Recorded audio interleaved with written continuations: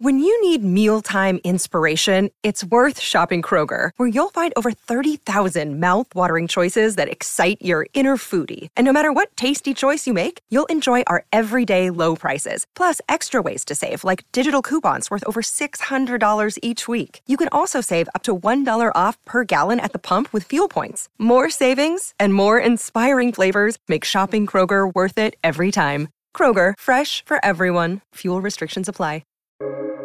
Welcome to the New Books Network. Hello, everyone, and welcome back to The Academic Life, a podcast channel here on New Books Network.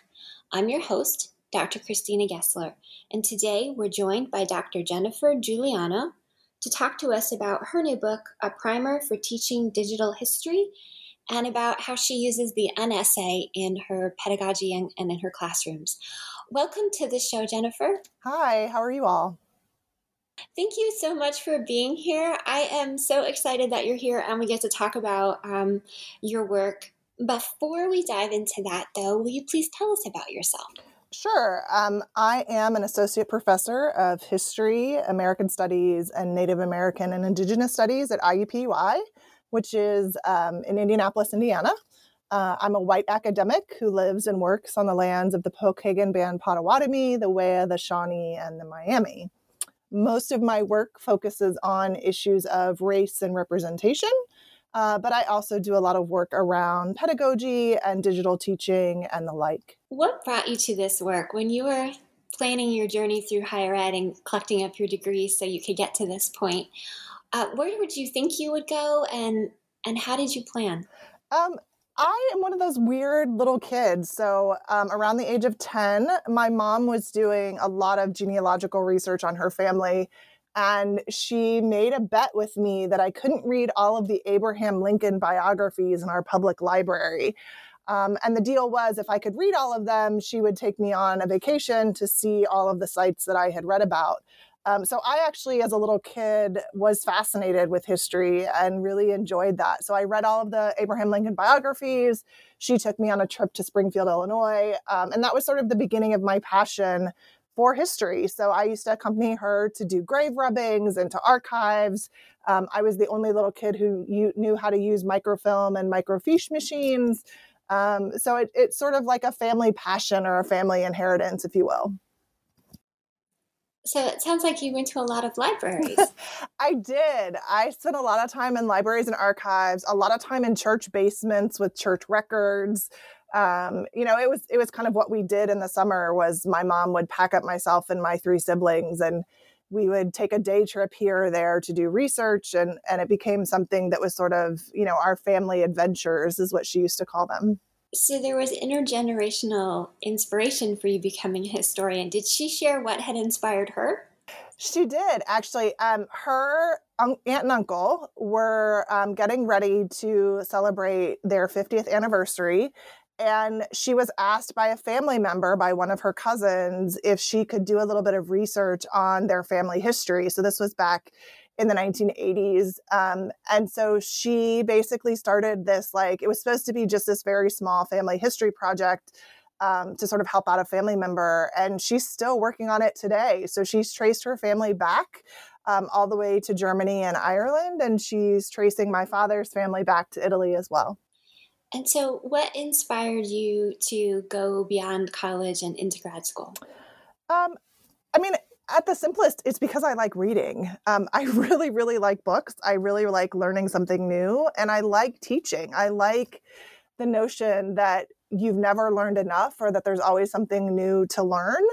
And I was smart enough to know that I probably didn't have the temperament to deal with kind of kindergartners or third graders, and that I probably wanted to focus a little more on high school or college students. And by the time I went to college at Miami University of Ohio, I had a pretty good sense that I wanted to actually be a professional academic, that I wanted to be a professional historian and write books. And that meant being a college professor. So I did a master's degree and then a PhD and sort of fell into this world where not only do you get to learn new things yourself, but you get to communicate those to friends and family and your students and the general public. And it's a pretty heady thing to have a book come out with your name on the cover. And so I sort of fell in love with that sort of translation from my own ideas to sharing those ideas with others. So it sounds like you started firmly as an analog historian. You were reading books that you got at the library. You were going to church basements and looking at the archives. You were tramping around on family vacations. You were doing grave rubbings in the cemeteries. And yet you're now an advocate of digital history and of unessays. How did you make that leap? Well, actually, I made that leap in high school a little bit. So growing up, I got a job working in our public library. I basically shelved books.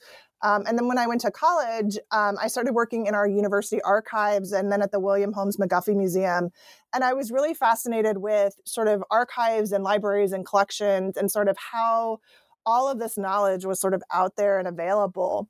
But I also was a pretty geeky kid and was lucky enough to grow up next to Wright-Patterson Air Force Base, who had a lot of community programs around technology and this new thing called the internet. And so I actually grew up experimenting with computers. So I learned to build desktop computers. I was friends with people who were working for internet service providers in the 90s. I grew up with dial-up and message boards. And as part of that, we learned how to build websites and build computers and do those things. And so when I got to graduate school at the University of Illinois, I realized there was this sort of opportunity to sort of, merge my skills together, my research skills on the one hand and my sort of internet-based communication skills on the other. And so I spent a lot of time building digital collections and helping other academics sort of build their digital profiles. So it sort of started there with this sort of fascination or opportunity with, putting information out there on the web and the notion that you could talk to somebody across the globe and get an answer back in hours and minutes rather than weeks and days. And so you've written a book, A Primer for Teaching Digital History, and part of Chapter 3 has become the basis of an article that you recently released called The Unessay as Native-Centered History and Pedagogy. Can you talk to us about how digital history can help us in decolonizing knowledge?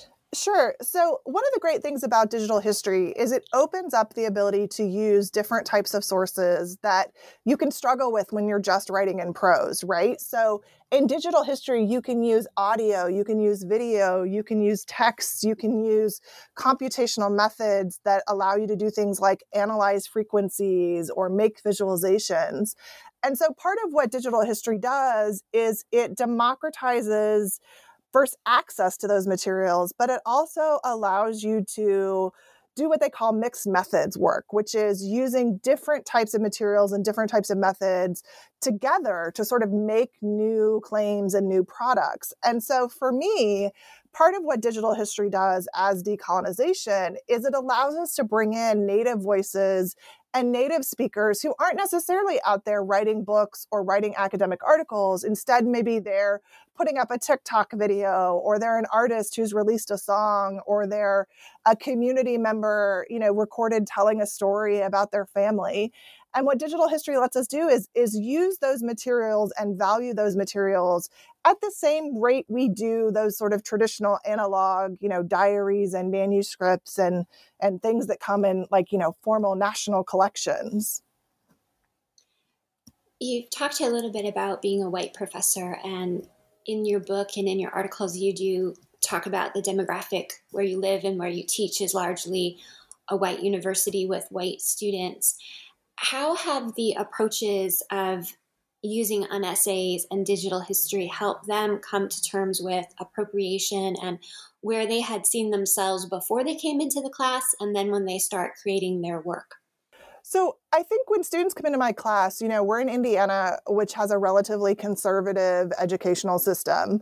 And by conservative, what I mean is they tend to value written words, written records, things that are sort of created in the process of government and settlement and things like that. And so when students come to my classroom, they're oftentimes thrown a little bit because I talk to them about, is there a difference between, a Cherokee origin story about a turtle rising from the waters and founding the Cherokee people versus, the notion of a man born of a virgin, right? So for my students, part of the sort of uneducating that I do is we talk a lot about how knowledge is produced and valued. And one of the things that they really have to grapple with is why it is we value written records more than oral records or more than objects that are from, communities in the past. And by the time they get to the end of the class, hopefully what they've realized is that, the values of a family history or an oral tale or a valued piece of clothing is just as valuable as the Declaration of Independence or as valuable as, the Constitution or, the diaries of George Washington, for example.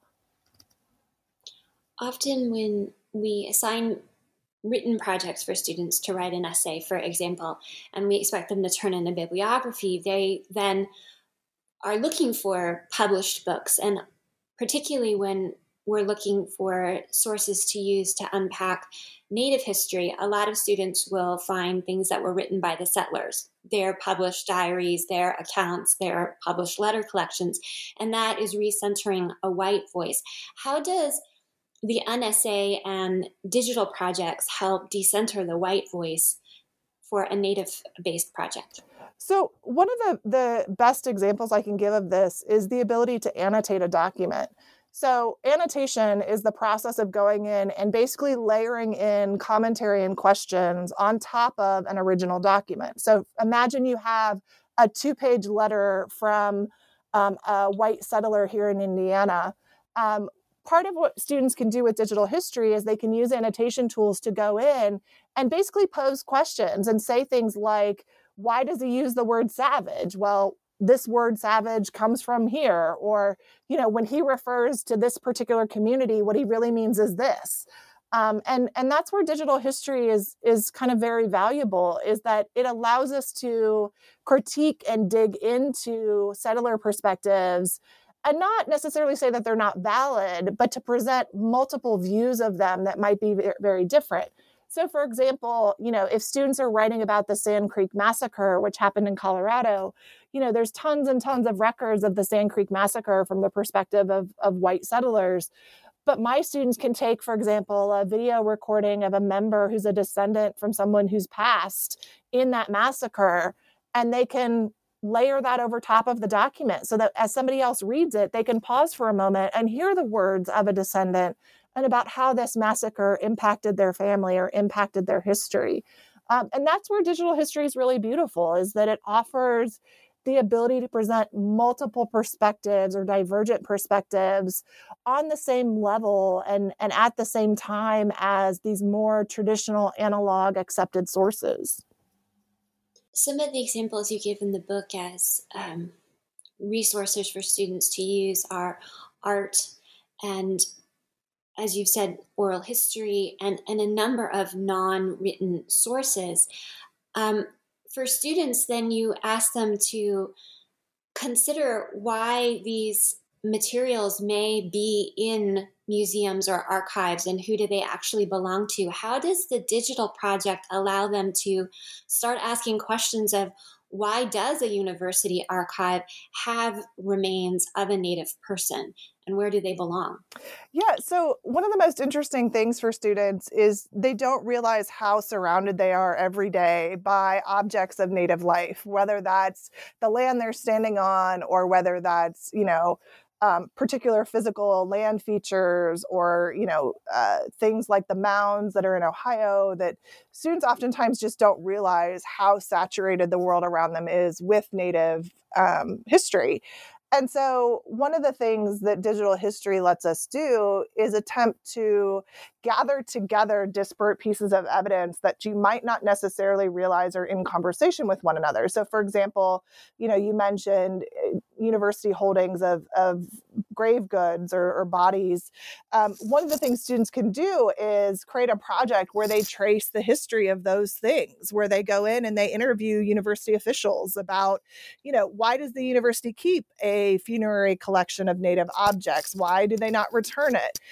They can go interview tribal community members with, audio or video, and then they can sit down and they can craft that together into a podcast or into a short video episode, a short documentary that's revealing to people about, the sort of motivations of these collections and why they exist. One of the things that I think that does is it encourages students to sort of think of the world around them as the topic of their study. And today, when there's so many questions about the value of a humanities education, part of what I like about a digital history approach is that it encourages people to think that the past is not past, that it is actually something that's always being negotiated and always being rewritten. And digital history gives us the ability to have so many different rewrites of exactly the same story and exactly the same sources, and allows people to sort of look at those on their own and sort of make value judgments about them on their own. And I think that's so important when we talk about Native representation and about Native history, that we want to hear from Native people. We don't just want to hear from a university archivist or a librarian or someone like myself. We actually want to hear from descendants. We want to hear from the people whose history they hold. When you assign things to students, how do you handle the ethical guidelines? For example, you wouldn't want students emailing private citizens and asking them if they can interview them to get their cultural stories. Right. So one of the places we start is we start by talking about what is considered appropriate research conduct. So for my students, they always start with what is actually available publicly through Native communities themselves. So many tribes have tribal history pages. A lot of tribal communities have digital projects where they make material available to the public. And so we sit down and we look at those materials and we talk about, what's appropriate to include in a project and what's not. One of the struggles of Native history in particular is that there's a lot of material that's made available that when it was originally made available, people thought it was appropriate, but today we know it's not. So for example, the Hopi in the 1920s and 30s and 40s had anthropologists who visited them who recorded on film and audio religious rituals, a religious ritual called the snake dance. And those materials were deposited in Washington, D.C., and they were digitized at one point and made available. And so you could search the internet and find these religious images and these religious rituals just out there on the internet with no context for it. And the Hopi came back to the library and archives and said, these are no longer appropriate to be available online. We don't agree that these should be out there. And that's one of the things I sort of use as an example with my students is to understand the sort of where an archive or a collection is at or where a tribal community is at, and to always be sensitive to the fact that permission can change over time. And so we want to be aware that we don't want to use information about people's private lives, like if there's abuse or trauma. The challenge, though, is that so much of our cultural record is a record of abuse and trauma. It's records of slavery and enslavement. It's records of colonization. And so part of my job as a teacher is to give them small case studies where we look at examples of research and talk about, would we do this today? Would we do this, 50 years ago? And how do we, be responsible and respectful to the communities that we want to study? And one of the simplest things that my students do that a lot of digital projects do is they actually have an easily identified way to contact them. If you can't figure out who built the project and how to contact them to discuss it, that might not be a project that we want to use. And it can be as simple as that as a starting place for a conversation about research ethics is, do you know who built this and why they built this, why they made it available? And if you can't answer those questions, then, that may not be a project that should be included in your bibliography or be included in your essays. When you use examples in the book, one that you offer is that when students are considering what they might want their essay to be about, a number of them come back with the idea they're going to study dream catchers. Can you talk about that? Yeah, so dream catchers are sort of one of those generic art projects that are often given to primarily K through 6 students in elementary school. They're often sold at roadside markets. They're often sold at hobby fairs and craft fairs. Dream catchers, as an icon, they're designed to actually help guide religious and spiritual growth for particular tribal communities. The problem is that they've been divorced from those sort of particular tribal circumstances. And oftentimes people think of dream catchers as being, something anyone can use, right? The sort of parallel for me between a dream catcher in sort of a white society is, like Catholics have a crucifix or have worry beads, the memory beads. And I would argue a dream catcher is very similar, right? These are blessed icons or blessed things that are used in the purpose of ritual.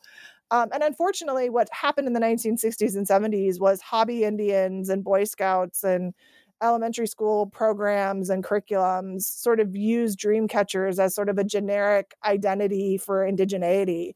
And so they'd say, build a dream catcher. And they'd talk about, you put it above your bed and it catches your dreams and it helps you, basically be a better person. And while that's all technically correct, it's without the context of the tribe and the community, and that these are important religious and cultural rituals that have meaning beyond just hanging it above your bed and hoping for good dreams. You talk in the book about students often expect for a history class there'll be a great deal of memorization, and they're expecting perhaps to be assigned a traditional 5-paragraph essay. When you offer them the unessay, one of the questions they wonder about is this going to be easier? And as we're talking now and you're taking us through the work that you ask students to do, to not just consider what source they're going to use, but how the source became available, why it's available, and who was responsible for releasing the source to a larger audience. The short answer is no, it's not going to be easier. What do you tell your students when they ask? I mean, so I like to start with the students that it gives you more flexibility in terms of imagination and creativity. It allows you to demonstrate your own sets of skills that you may have. So, for example, a few years ago, a student in one of my Native history classes in the unessay project, instead of writing a 5-paragraph essay that compared the imagery associated with Disney's Pocahontas and other Indian-themed releases from Disney, instead of sort of doing a history of those things, she actually crafted a paper mache representation of a Native woman.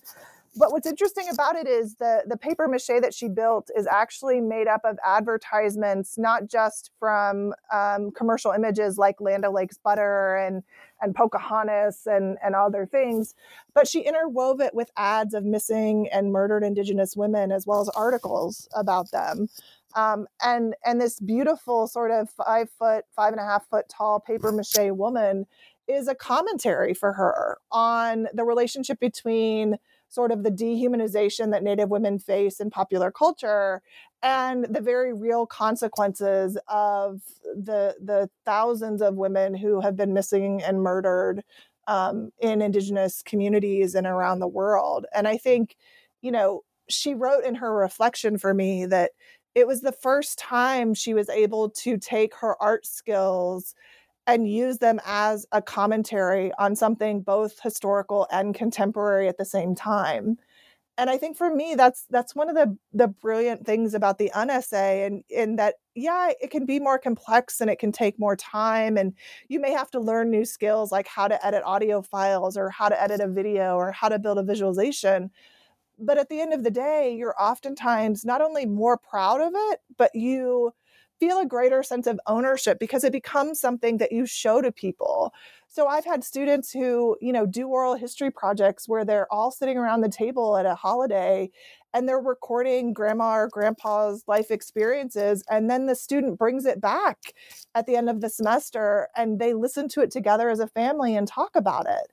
And I think for me, that's one of the beautiful things about digital history and what it affords is that it can oftentimes be a bridge building exercise between yourself and your interests, or yourself and your family, or yourself and the community you're trying to reach. I mean, it's not just 5 pages of paragraph prose that end up in a file or, thrown in a trash can. It becomes something our students put up on their walls or that they show to people. I mean, when people pass my office, they actually stop and ask me about it. And no one would have stopped and asked me about this student's 5-paragraph essay years later. But years later, they do stop and ask about this beautiful paper mache figure that she created. Did you keep it? I did. She took photos of it, but I asked to have custody of it. So it sits in a corner of my office, and we're working on getting funds to raise to put it in a display case so that it can actually be out in the public. You go over rubrics in chapter 3 of the primer about what really makes a compelling essay. Mm-hmm. You do need to scaffold students, particularly when they come into a history class and they think they know what you're going to ask of them, and you say, oh, no, I'm not. I'm asking something completely different. How do you scaffold them, and can you share a bit about what the rubric is? Sure. So one of the first steps of scaffolding is actually idea generation. A lot of times when students come into my class, what they think is that they need to have a sort of historical chronology of content, right? They want to tell me what happened, but they don't necessarily understand that they're supposed to be telling me why it matters or how it's significant. And so one of the criteria that we use in the rubric is this compelling? Have you chosen materials that present a compelling perspective or view? And in doing that, have you demonstrated an awareness of the totality of the issue? And this is one of the things that the rubric is very helpful for, is that a lot of times students think that they're supposed to be sort of writing a story with a neat beginning and a neat ending, and it should be all sort of wrapped up with a bow on top.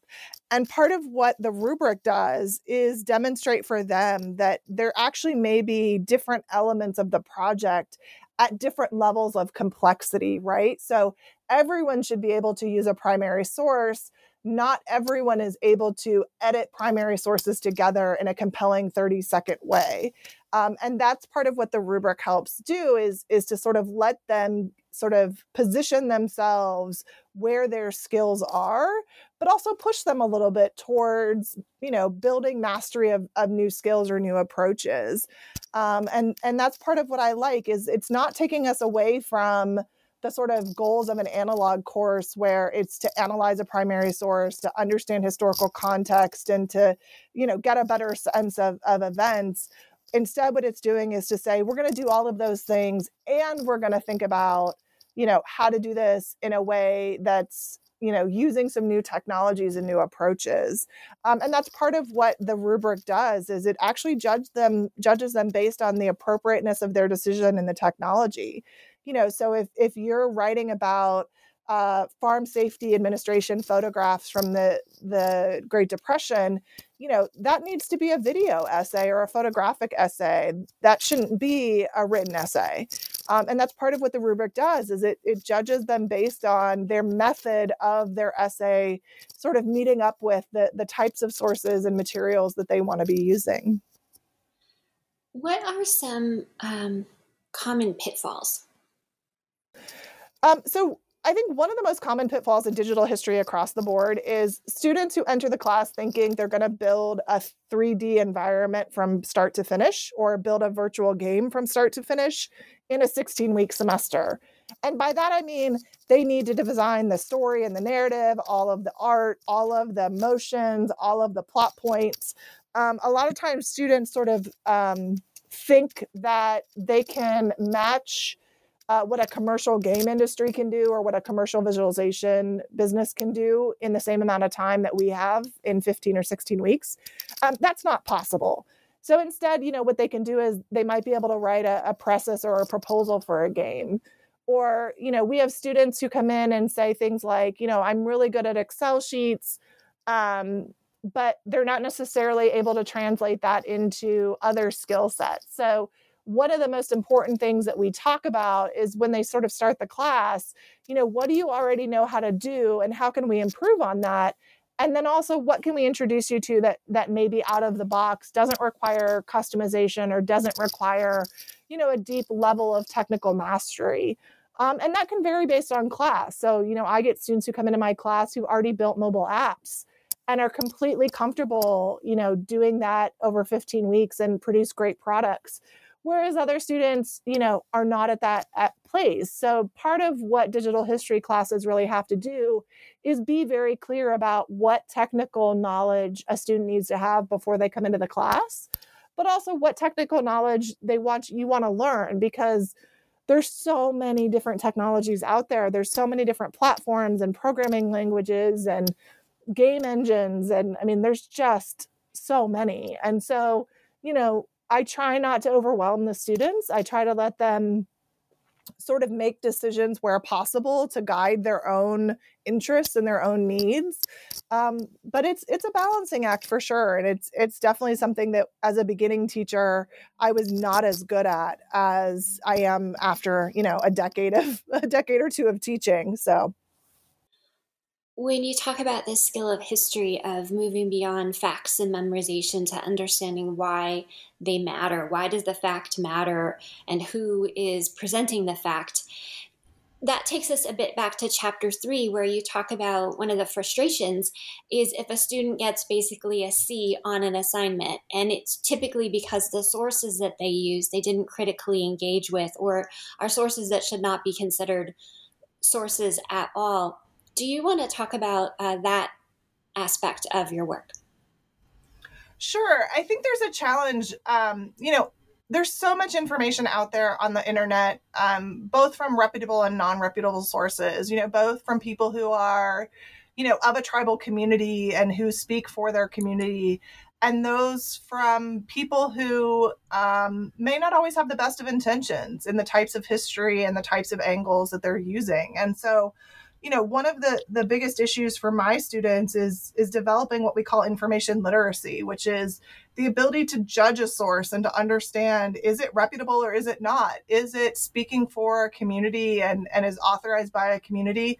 Or is it just a random person out there on the internet? And one of the things that my students sort of laugh about is, I like to say to them, anybody can put anything they want up on the internet. It doesn't mean you have to give it time. And that's an important thing for them to understand, that just because it exists on the internet or it exists on a .edu URL doesn't necessarily mean that it is valuable or correct or authoritative. And in particular, it's important for my students to understand the difference between, white historians or non-Indigenous historians writing about Indigenous communities and Indigenous communities writing about themselves. And there's a pretty big gap out there on the internet, particularly not just among academics, but also among journalists, between those who are from Indian country or those who are from, an urban tribal center or from an urban multicultural center, and someone who just feels compelled to write about something. And what I like to say to students is, our job as scholars is to interrogate the reasons why someone says what they say. And sometimes that's about personality and personal issues. And sometimes it's about white supremacy or about, a particular political set of values or set of goals that may not necessarily best represent the needs of the tribal community. When students go through that process, it would seem that there's some level of internal reckoning. Is that something that you make discussion time for? We do. I mean, most Indigenous studies class, like many classes in Black history or Latinx history, when you have a majority white institution offering those classes, one of the most important things we do is talk about the need to feel uncomfortable as someone who is not of those backgrounds or those ethnicities or those racial backgrounds, studying and learning about them. So, at the beginning of class and throughout the class, I like to check in with the students about, how they're feeling and about how they have to sort of confront our own history. a joke one of the students made a few years ago about my classes, it's all the ways the U.S. government lies, cheats, and kills Indigenous peoples. And although that was said jokingly, there's a reality to that. And the student was trying to grapple with their own whiteness and their own sort of familial culpability. They had family who were part of many of these military efforts to clear land and to settle communities. And the student really was struggling with, how do I deal with the fact that my ancestors were the very people who committed these crimes against Indigenous peoples? And I think, that's so important in classrooms where we're talking about and engaging with documents of the past, and particularly documents of underrepresented or minoritized communities, because, they're often not allowed to be at the table. They're often not in the room. And it's important for me as an instructor to ensure that the awareness my students develop is not an awareness that is made of guilt or anxiety, but instead is an awareness made of positivity and productivity, to say, I can recognize that I benefit from this, that my family was part of this, that my relatives may have done these things, and my job now is to make reparations, to be part of the restorative movement, to encourage Native enrollment and Native faculty and Native voices, and not to just sit in a room and reap the benefits of what has happened in the past. Do you see differences between your own education to learn about Native history so you could teach it and the way that you're teaching it? I think the thing for me is that I was that student. I was raised in Ohio. My father was military. My mom was a nurse who never went to college. And I was raised in a family where, we went to sporting events with racist mascots. We grew up in communities where there were racist symbols. I had a diverse group of friends, but they were diverse internationally. They weren't necessarily diverse racially or ethnically, beyond sort of the international element. And so when I went to school, I was these students that I'm teaching. I was interested in these things, but I didn't understand how I, as a white woman from Ohio, had benefited from all of these things, and how I was privileged to be in the school district that I was in that had enrichment programs. And I was privileged to be admitted to high quality schools because my parents had the money to put me in enrichment programs and things like that. And so, it wasn't until I started studying indigeneity seriously and started studying slavery and decolonization and all of these topics in graduate school that I realized that my own identity is wrapped up in this privilege. And so when I'm in a classroom with students and I see these conversations happening and I see how uncomfortable they are, for me, it's a lot of flashback. It's a lot of, I've been there. And I tell them that, I've been in that room where all of a sudden I'm realizing that I'm benefiting from something that I didn't even know existed, much less that I was part of. And it's important, I think, for students to understand that as a role model, right? That just because I'm at this place now where I see decolonization and colonization and all of these topics and can talk more comfortably about them, doesn't mean I was always at that place. I mean, I started graduate school when I was 20. I got out of college early and went right into graduate school. And, I thought I knew everything. And then I'm in graduate school and there are so many different types of people and it was a different environment. And for the first time, I realized not only did I not know everything, but that I had a lot of personal, sort of privilege that I had to grapple with and that I continue to grapple with.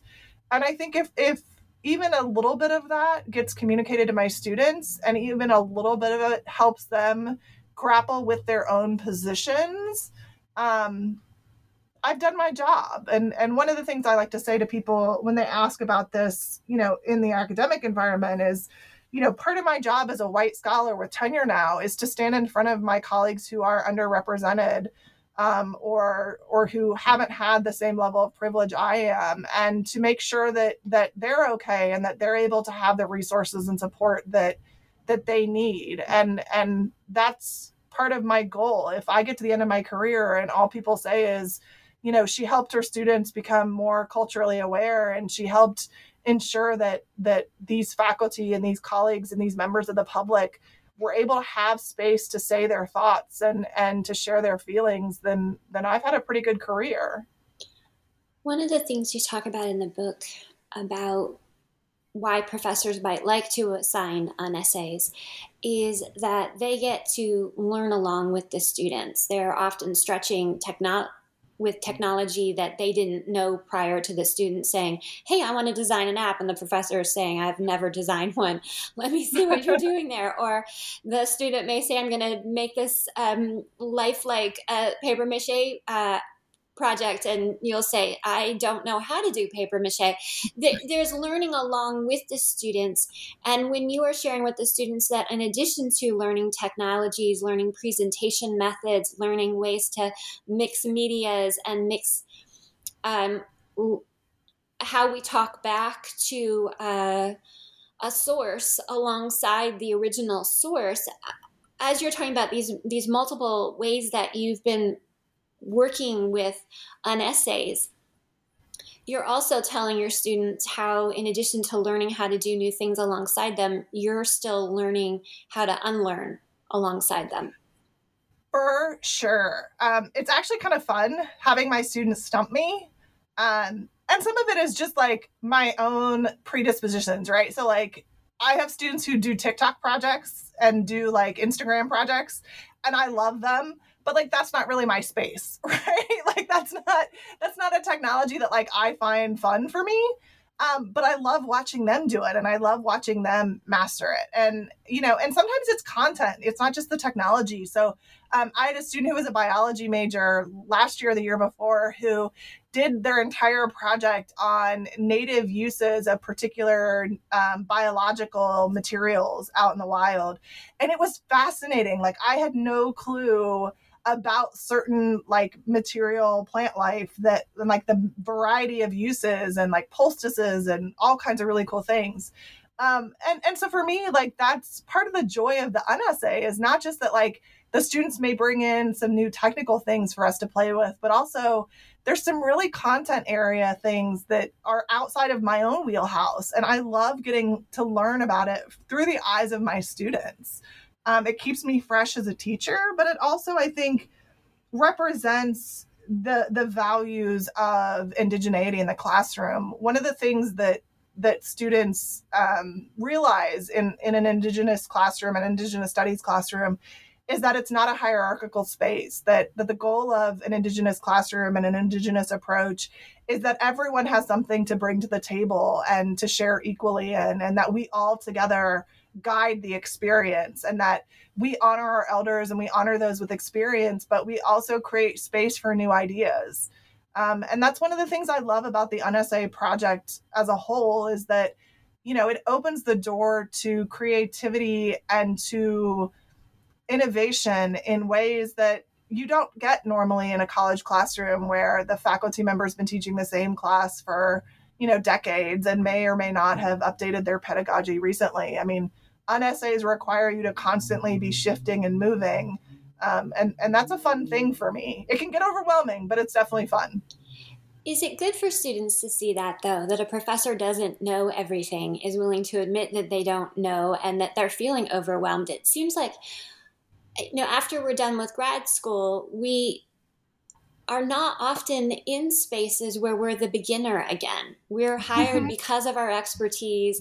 And if we're going to teach something new, we spend a lot of time cramming so that we don't go in there looking like we don't know what we're doing.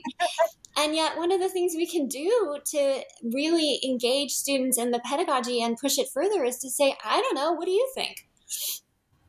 Yeah, when I teach digital history or digital humanities workshops that are skill-based, one of the things that I say to people all the time is that you can be an expert in one thing and know absolutely nothing about something else and still be a digital historian or still be a digital humanist. There's a lot of things where I may be well known in doing this type of activity or this type of method or this type of skill, and you move me 5 minutes and 5 subject lines over, and I'm just completely lost. But I think that's great for the students to see. I mean, I also think, part of this aligns to my own philosophy, which is talking to students that learning is an ongoing process and that, it's okay to say you don't know, and it's okay to say you messed up or that you failed. And in fact, one of the exercises in the primer is a failure log. Sean Graham, who's this great faculty member in Canada, has his students create a failure log when they try and do things. And one of the things that does is it tells the students, that you need to not just recognize when you've learned something and succeeded at something, but you need to recognize that when you failed at something, there's still something to be learned about how you failed. And I think there's a lot of beauty in that not knowing and not succeeding oftentimes is the thing that sticks with you more than succeeding and doing well. There's so much information in a mistake. There is. And I think particularly at the undergraduate level where there's a lot of pressure about grades, explaining to the students that, the grade oftentimes doesn't matter so much as them learning and trying to improve, that you get an A for effort in some cases. Do you ask the students to turn in any form of written reflection? We're moving away from the 5-paragraph essay, and we're freaking some students out by doing that because that's their comfort. That's what they were getting their A's on as a high school student, and those grades got them into college and are moving them through college. And part of what you want to know is what worked, what didn't work. Is there written reflection that they turn in? Yeah, so for all the unessay students, they definitely do a written reflection. It's not long, it's usually a page or two, but I actually build reflective activities into the entirety of the class. So the students oftentimes get asked short little questions, both halfway through the class, but also when we're finishing a module. What did you learn? What worked for you? What didn't work for you? What would you never want someone to ever do again? Those types of things. And that all becomes fodder for, sort of updating or changing or adding to the course. It's kind of interesting, though, because sometimes the student feedback is feedback that contradicts the pedagogy. So, for example, in a history class, a lot of times you get students who say things like, we do too much reading, which I agree. Sometimes we do too much reading, but fundamentally, I need you to read the sources. I need you to listen to them. I need you to watch them. And if you're not doing those things, then we can't get to the fun stuff. And I think part of what reflection allows us to do is to surface for the students the causality. Why do we do the things we're doing? Why are we doing it this way? What motivates the assignment? What motivates the outcomes? And that's one of the things that I think I've improved at slowly as a teacher is explaining explicitly to the students why we're doing something or why I hope the outcome is a certain way. And part of what that does is it increases student buy-in, but it also makes them realize how intentional the curriculum is and how intentional the assignments are and how intentional the rubrics are and how intentional the feedback is. Because sometimes I think students don't realize exactly how much time and energy we put in as faculty into building a syllabus or building a lesson or building a lecture. And this is one way through these reflection exercises to get them to understand the amount of time and energy. And it's funny because I have a lot of social studies education students in my classes who are themselves training to become teachers at the K through 12 level. And a lot of them choose to do exercises where they're building digital history curriculum alongside some content that they're working with their students on in their student internships. And one of the things the students often come back to me and say is, I didn't realize how long it takes to create a worksheet. I didn't realize how long it takes to create questions. I didn't realize, how much work it is to gather all the primary sources, the audio and the video, and to edit those into the clip lengths that I need. And I think that's one of the things that those reflection moments really give me is a sense of, am I on the right sort of pathway as a teacher, but also, what resonates with the students and what resonates with their particular interests. And sometimes that gets built into the next stage of the syllabus, and sometimes that becomes a whole new syllabus all on its own. You give a little bit of assessment in the book that about 75% of the students really like being taken on this journey into digital history, and particularly in the unessay, and about 25% they're like a hard pass. Yeah, the hard pass students, I get it. I mean, if you've been trained in education, if you've been going to school for your entire life, and the message you get all the time is follow the rules, read the sheet, read the questions, answer the questions, you get an A. And then all of a sudden you come to a class where there's not tons of hard and fast rules about what we're going to, like, not what we're going to learn, but how we're going to go about learning it. That can be really paralyzing. And for students who are very organized and logical and are used to following instructions, they can find the un-essay paralyzing because there's too many options and too many choices. So we have exercises that we do to try and narrow down that paralysis. What are you interested in? What are you good at? What did you like from the things that we've done?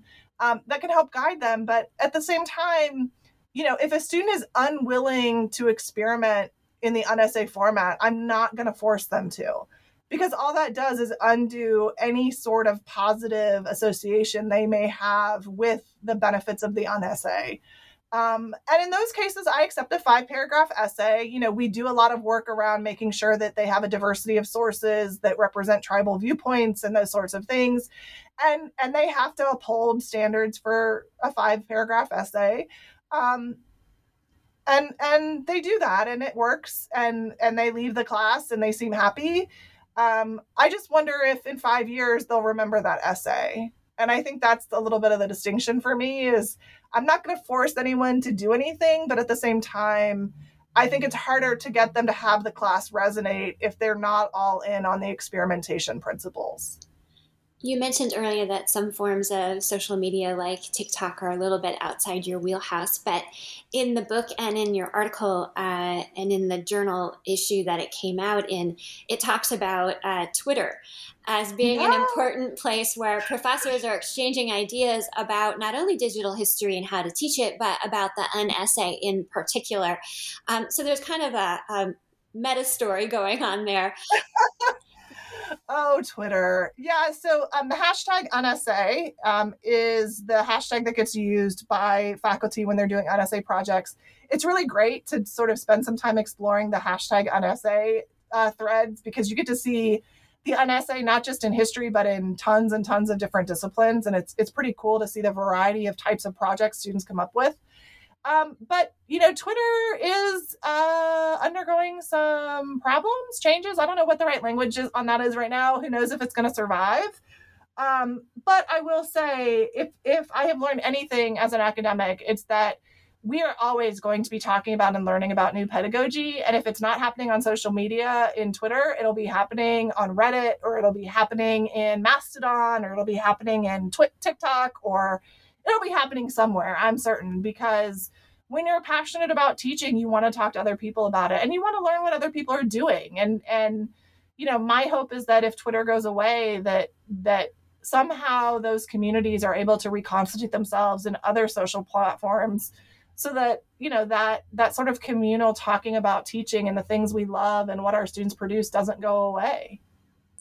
I know we're running short on time, so my final question is, what do you hope this episode sparks for listeners?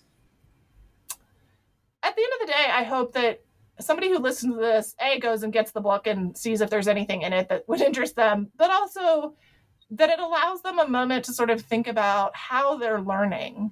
One of the benefits and the beauties of digital history is it's constantly sort of evolving and changing and growing, and there's lots of possibilities.